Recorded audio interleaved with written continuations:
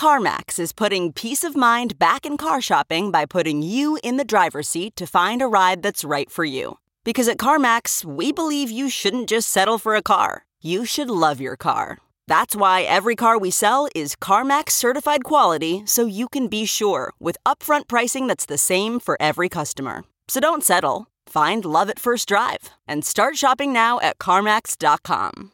CarMax, the way car buying should be.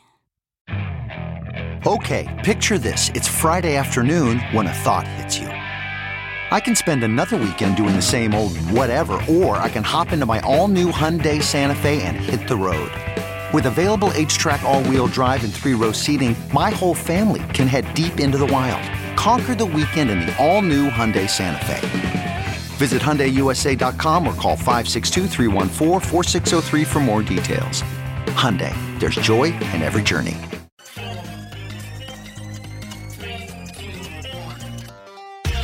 Welcome back to The Breakdown, an everyday analysis breaking down the most important stories in Bitcoin, crypto, and beyond. This episode is sponsored by ErisX.com, the Stellar Development Foundation, and Grayscale Digital Large Cap Fund. The Breakdown is produced and distributed by CoinDesk. Here's your host, NLW. Welcome back to The Breakdown. It is Tuesday, May 5th, Cinco de Mayo, and I'm sure by now you've already seen the memes going around that say something to the effect of, imagine a world where Cinco de Mayo falls on Taco Tuesday only to be ruined by a virus named after a Mexican beer.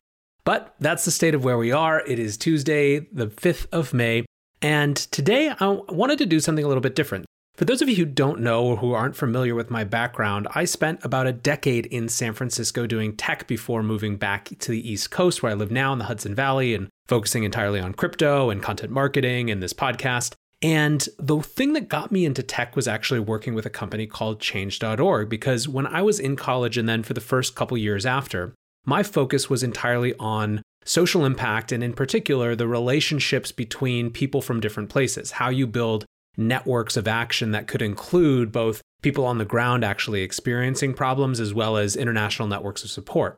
What was the right way to actually create change and make a difference? I think that on the one hand, I am loath to say that everyone just needs to take care of themselves and that everything should be left to communities. But it's also, by the same token, very clear to me that the role that international communities have in local communities has to be led ground up from those communities. We can't impose solutions, or it's just a different form of kind of interventionism that we've had in much more pernicious ways for years.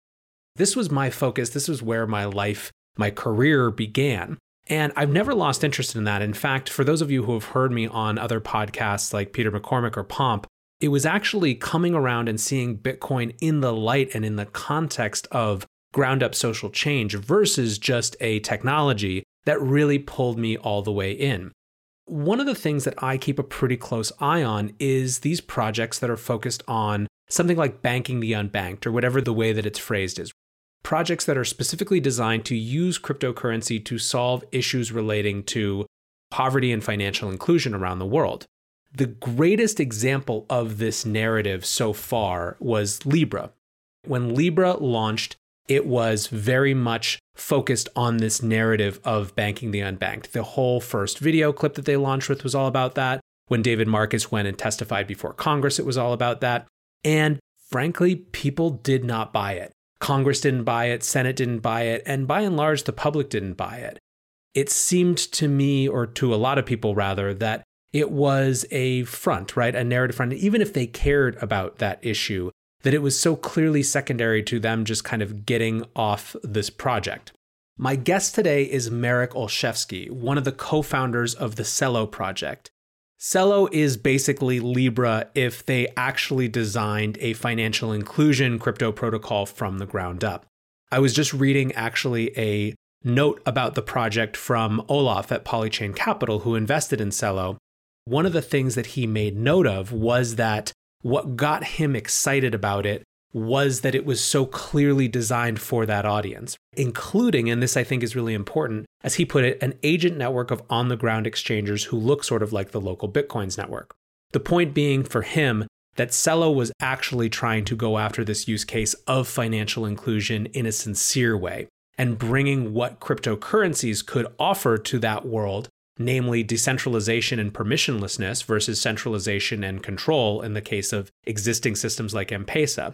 So this conversation is a lot about how Celo came to be, what it does differently from those centralized systems, and a new announcement about additional members joining what they call the Alliance for Prosperity. I think it's a really interesting project, and it's a very sincere attempt at this financial inclusion question.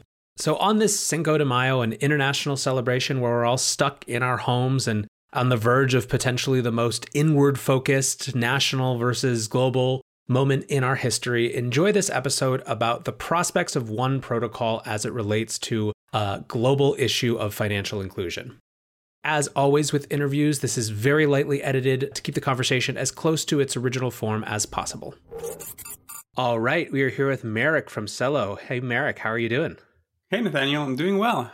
Thanks for having me. Yeah, thanks so much for joining on. So a bunch of stuff to get into today, exciting announcement from you guys, but I want to take it back a step first. And for those of our listeners who aren't familiar with Celo, could you just describe what you're doing and how it came about? Yeah, absolutely. So Celo is a financial platform that makes financial tools accessible for anybody with a mobile phone. And we started about 3 years ago when Sep, Rennie, and I, the kind of three co-founders for C Labs, who had previously all met at MIT around 10 years ago, we started looking at something that we could do that was big and impactful and very kind of mission-driven. We ended up looking at the problem of financial inclusion. As many of your listeners, I'm sure, are aware, there are 1.7 billion people who are unbanked globally, 1.1 billion people who don't have access to government-recognized IDs. And when we looked at this problem, we couldn't think of anything else that was more compelling, more impactful to work on. And at the time, crypto continued to advance. Proof of stake was around the corner. And I think people were getting comfortable with the idea of it finally being able to be useful as a medium of exchange. And then likewise, mobile phone adoption continued to grow. I think we just right now passed the kind of 6 billion smartphone mark in terms of number of smartphones that have active mobile subscriptions. That number continues to grow. And so 2 years ago, we saw this future where anybody with a mobile smartphone would be able to transact using crypto assets, irrespective of whether or not they have a bank account or not. And so we wanted to build for that future. And so that was really the starting point of Celo.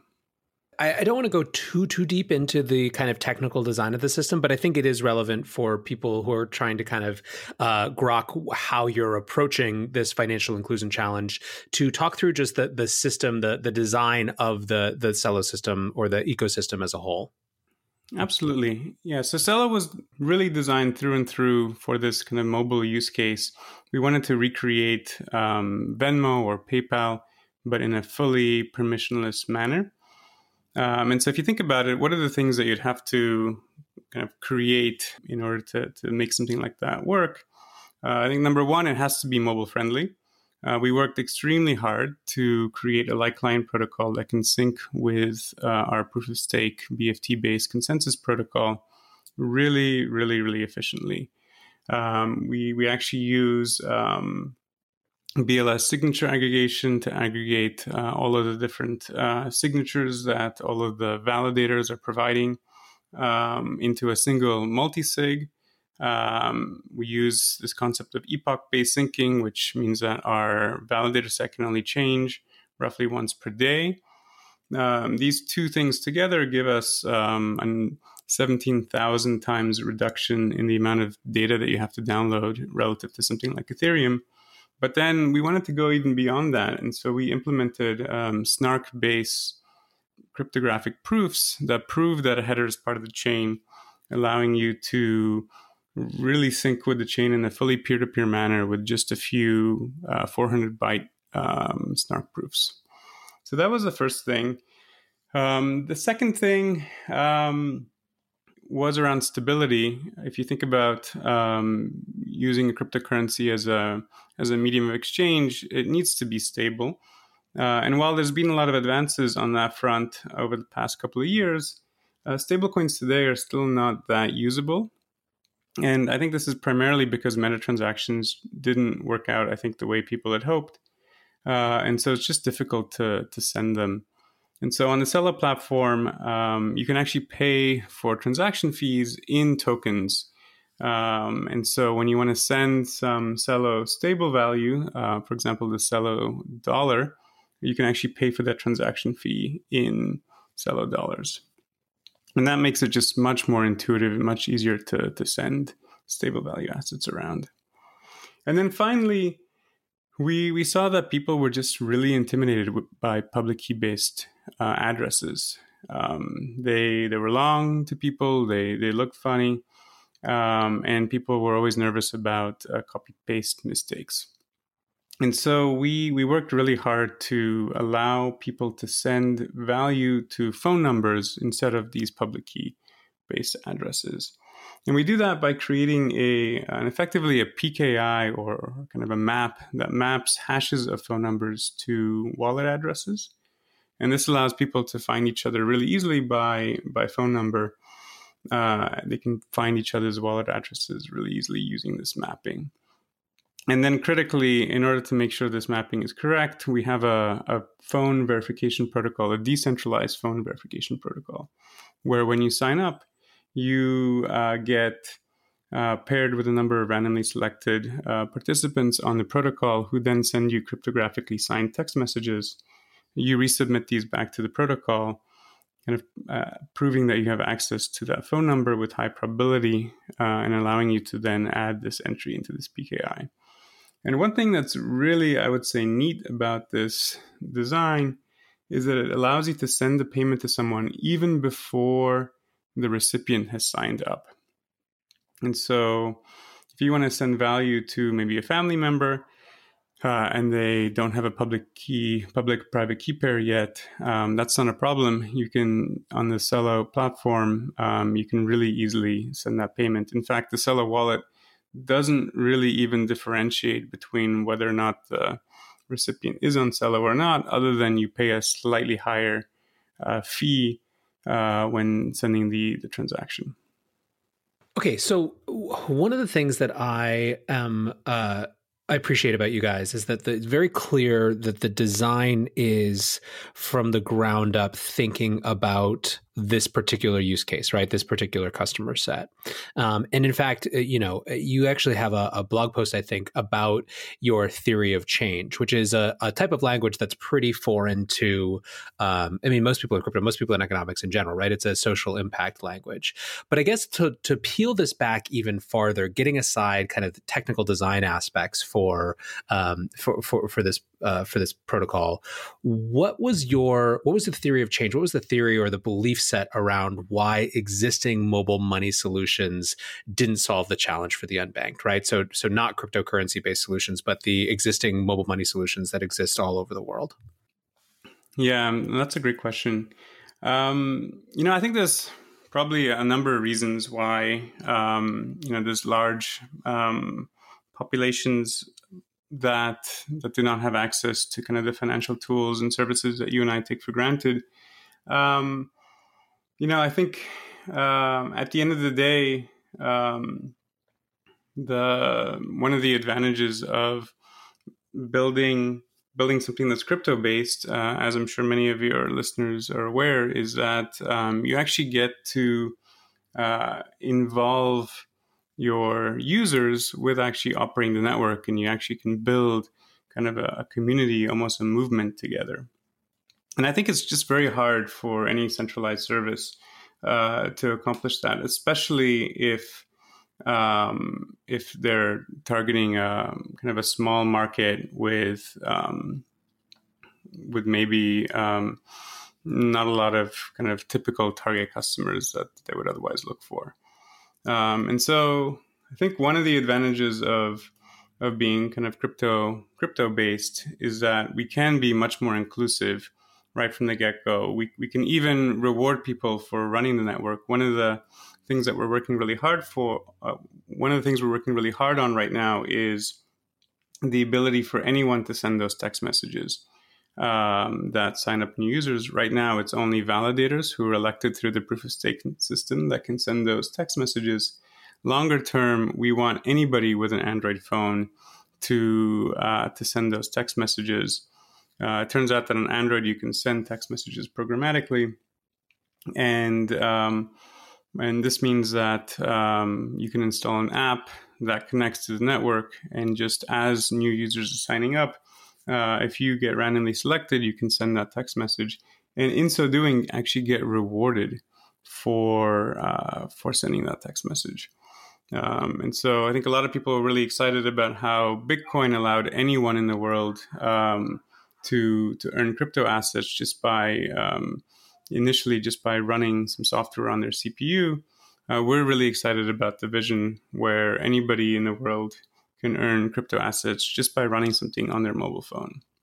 In some ways, what you're talking about, and you hinted at this, but maybe we can go further, is that there are centralization risks for a system like M-Pesa, right? And part of what's the point of having a cryptocurrency network is that you avoid that, right? Or you try to avoid much of that. You minimize that as much as possible.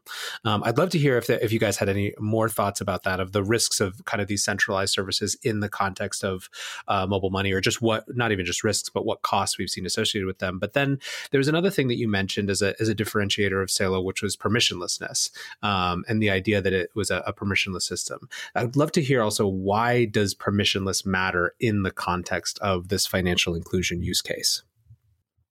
Yeah, I think it's very important. I think if you want people to work together to improve it, to help it reach kind of the masses, you need a really big number of companies that are working together and are making this happen. And one of the advantages of blockchain-based systems is that you can encode kind of the rules of the game into the system. And incentivize a large group of people who would otherwise not necessarily work together to work together, knowing that there's no risk that they may over time somehow be excluded. And so that's one of the appeals of the Celo system for people who are joining the Celo Alliance for Prosperity. There are 50 companies in the Alliance as of, I guess, recently. And then as of today, 20 new companies. We just announced that 20 new companies have joined. And so it's exciting to have an alliance that's actually growing, not shrinking.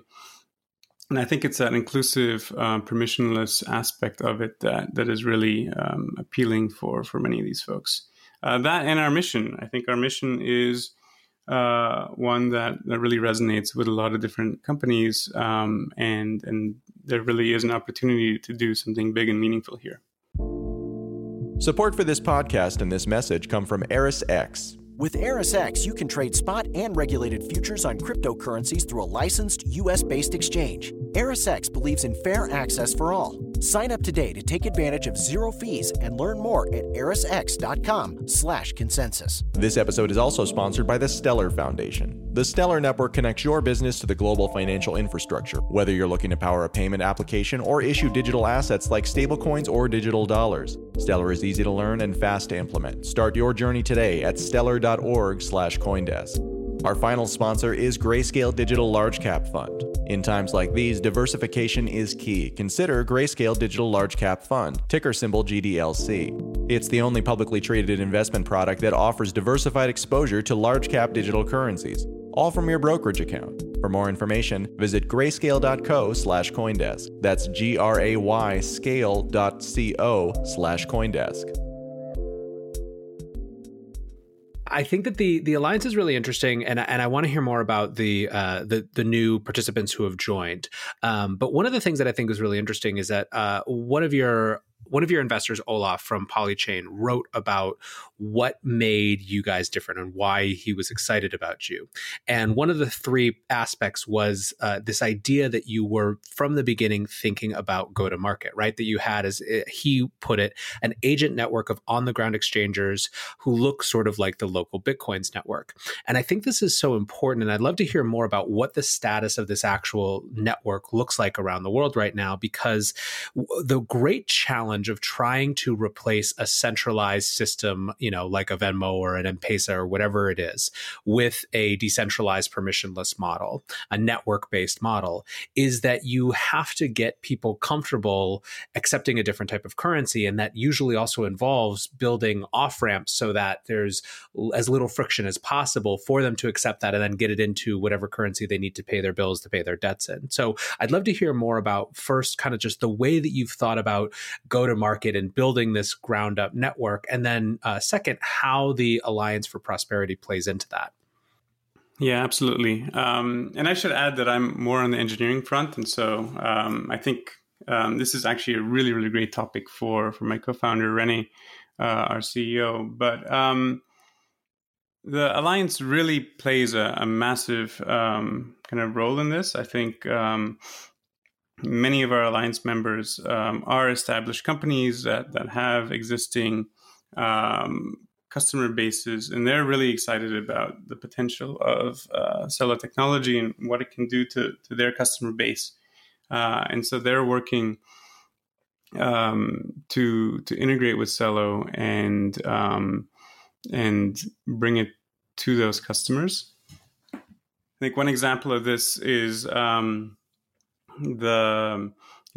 Coinbase and Anchorage were early Alliance members. We announced them in the first wave, and just recently they both announced that they're supporting Celo for custody. Likewise,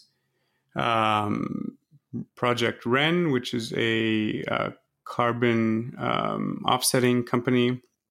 They were one of the earlier Alliance members as well, and they, as of this past week, are now receiving Celo currency on the Celo mainnet release candidate to carbon offset the running of the network. And so we've seen a number of these companies already, even though the Alliance is only a month and a bit old, start actually working with the Celo community, either building on top or integrating with it to advance its mission. Longer term, I think you'll see a lot more of the Alliance members that exist in our target markets launching and announcing support. Just the other day, there was a company that announced an integration with M-Pesa, where you can convert Celo currencies to M-Pesa in Kenya. And we're seeing a lot of different initiatives like this throughout a number of our target markets. I like the way, though, that you guys kind of organize this alliance into a variety of different categories, right? This helped me understand better how you think about this network, right? So you have companies that help you accept, help you acquire, help you build, help you earn, help you educate, help you give, help you grow, help you lend, preserve, send, save, secure. So those are the categories that are just on the website. And I think that reflects an ecosystem level understanding of this. So today, I know that there was an announcement. Is it 20 new members that are joining the 50 that initially launched in last month, I guess? Yes, exactly. So we've almost grown by 50% in the past month. Marek, can you speak to how you guys think about who you want to join? Like when you go out and try to recruit, what you're looking for? Absolutely. And I think you hit the nail on the head when you mentioned the different use cases. We've broken down the Alliance to a number of different use cases between kind of earn and give and spend. And so we're really looking for Alliance members who really kind of fit each of these different categories and can help the Celo ecosystem kind of reach the target kind of audience. And so early on, I think we're a lot of the first Alliance members are focused on getting the network kind of up and running. Again, I mentioned kind of Anchorage and Coinbase with their announcements. So they're helping folks have great custody solutions. Likewise, we're also helping developers kind of build on the platform, both Cellocamp and the Blockchain Social Impact Coalition have run or are currently running incubators that are on the Celo platform, allowing people to build on the Celo platform. And then on the Give use case, we're partnering with folks like Give Directly, who are really excited about using the Celo platform for enabling more efficient cash transfers. Likewise, on the Send use case, there's a number of companies that are very excited about bringing remittance support to the platform. Abra and a few telcos come to mind. Celo is a very great platform for sending remittances, because if you want to allow your customers to send value to anyone in the world, that phone verification protocol that I mentioned before allows these companies to build that support without having to then go and partner with every different telco in every different region globally. And so these companies have found Celo to be really, really compelling. Let's shift for just a minute to kind of like larger narrative context. So last year, Libra launches, and it's using a lot of the same language, although in a highly theoretical kind of place. And some people kind of looked at it as maybe a more cynical approach to banking the unbanked. For you guys, was that frustrating? Was it just validation of this larger mission? I guess I'm just interested in kind of, you've clearly spent a lot of time doing the hard work in these places of building up this network to actually kind of pursue this particular market and try to serve this particular customer base. How did that change, if anything, how you had to operate or the context that you were operating in? Yeah, I think from a validation perspective, I think it was definitely very big. I think it became very clear to a lot of people that the impact of something like this would be big, and it just became a lot easier to talk about what we were trying to accomplish. Obviously, I think Libra has a very different approach. I think the permission part of it makes it a lot harder for them, I would say, to actually have that same impact and to actually really follow through with that mission. I think the initial approach of also having a stable value asset that was not pegged to local currencies, but instead would be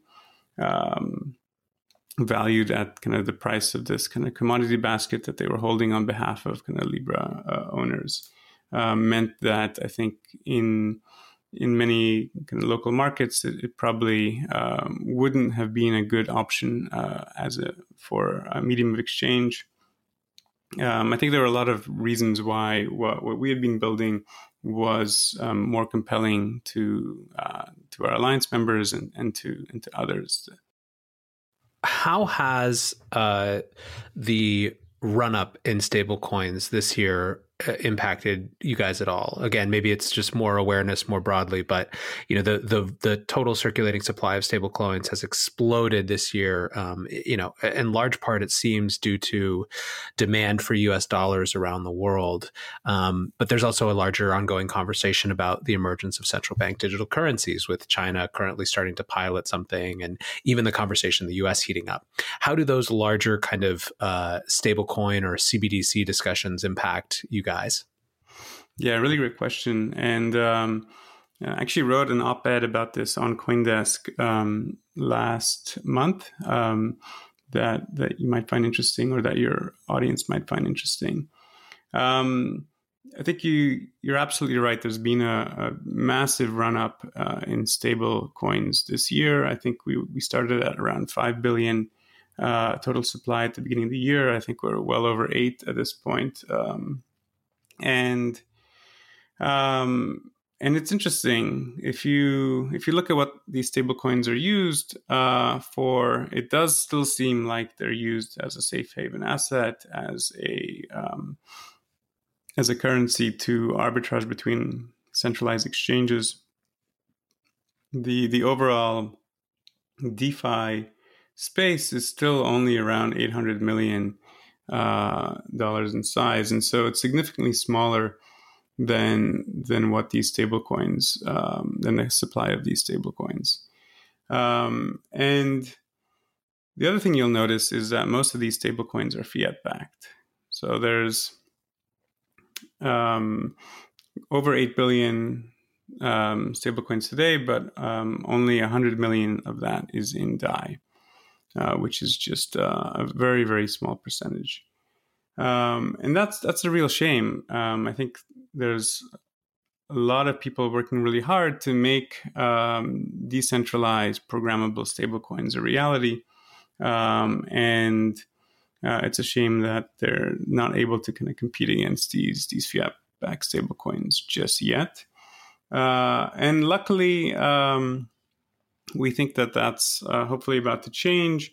One of the reasons why I think both SUSD and DAI haven't been able to get to the kind of supply numbers of these fiat-backed stablecoins is because their designs inherently don't tie the supply of the stable value asset to the demand. Instead, they tie it to the demand for either lending against something like ETH or maybe staking SNX and earning some rewards from that. And so luckily, there's been a whole bunch of research on how to create programmable stablecoins that expand and contract the supply of your asset to meet demand. Seigniorage Shares is a fairly well-known design that Basis looked to implement a couple of years ago. And so Celo actually uses a hybrid of this approach and what Maker is doing today, which is gives you the best of both worlds. On one hand, it's crypto asset over collateralized, but on the other hand, the supply is tied to the demand. And so if there's strong demand for these stable value assets, then you can then the protocol will automatically expand the supply to meet that demand. So where is the project right now? How far along are you guys in terms of actually bringing this out into the world? Yeah, great question. So 2 weeks ago, a quorum of community validators launched the release candidate for the mainnet. It's a proof-of-stake PBFT-based consensus protocol, and so they all kind of agreed at a certain time to start effectively kind of mining blocks, and the PBFT consensus had to kind of agree on its first round and started to run. Yeah, so that was really exciting to watch. Since then, there's been a few upgrades on the platform using on-chain governance. So I mentioned that Project Ren is receiving rewards to offset the carbon required to run the network. So there was a proposal that enabled that. And then also the full proof-of-stake consensus mechanism was enabled as well last week. And so the network continues to run. It continues to be healthy. If everything continues to look good over the course of the next few weeks, then again, through on-chain governance, the community will vote to upgrade that network into what will be deemed mainnet. And so mainnet is really around the corner, which is really exciting. It means that hopefully we'll be able to get kind of the Celo wallet with the stable value assets in the hands of many, many people soon. Well, like I said, I think this is it's a fascinating area. You know, my background before getting into crypto and even before getting really deeply into technology was in a lot of the sort of social impact stuff that, you know, you guys are working on now. So, you know, I'm excited for how you guys continue to build and to see how this works out in the world. For people who want to learn more, where can they find you? Yeah, so Celo.org is the primary website. If you want to sign up for a newsletter, I would go to news.celo.org. If you want to go to our Discord channel and just chat with people, I would go to chat.celo.org. And if you want to follow along with events, Celo's doing around 4, or C-Labs, I should say, is hosting around 4 events, virtual events a week. I would check out events.celo.org. Awesome. Well, Marek, thank you so much for hanging out today. Absolutely. Thanks for having me. So that is a taste of the Celo protocol, the Celo project. I think what makes it interesting for me is, as I mentioned at the beginning, the attempt to clearly integrate this network building exercise in the context of their Alliance for Prosperity, in the context of their go-to-market strategy from the ground up. Because I do think that the greatest challenge for a cryptocurrency, a decentralized solution to answer the problem of financial inclusion, is the adoption of a new currency, making it easy to use rather than just something that is this extra laborious burden, right? I don't think that we can overestimate the friction that would allow for a centralized solution, centralized mobile money, to be a better option for most people as they live their lives. I think that there are clearly, if you could have that wide-scale adoption of a cryptocurrency, big improvements from fees to control to permission to access the network that cryptocurrencies would bring. But again, the adoption question is the key. So it's exciting to see a project making a sincere run at building the network that you need to go along with it. Anyways, guys, that's going to do it for me. I hope that wherever you are having a good, sunny Cinco de Mayo, and I will be back tomorrow with another episode of The Breakdown. Till then, be safe and take care of each other. Peace.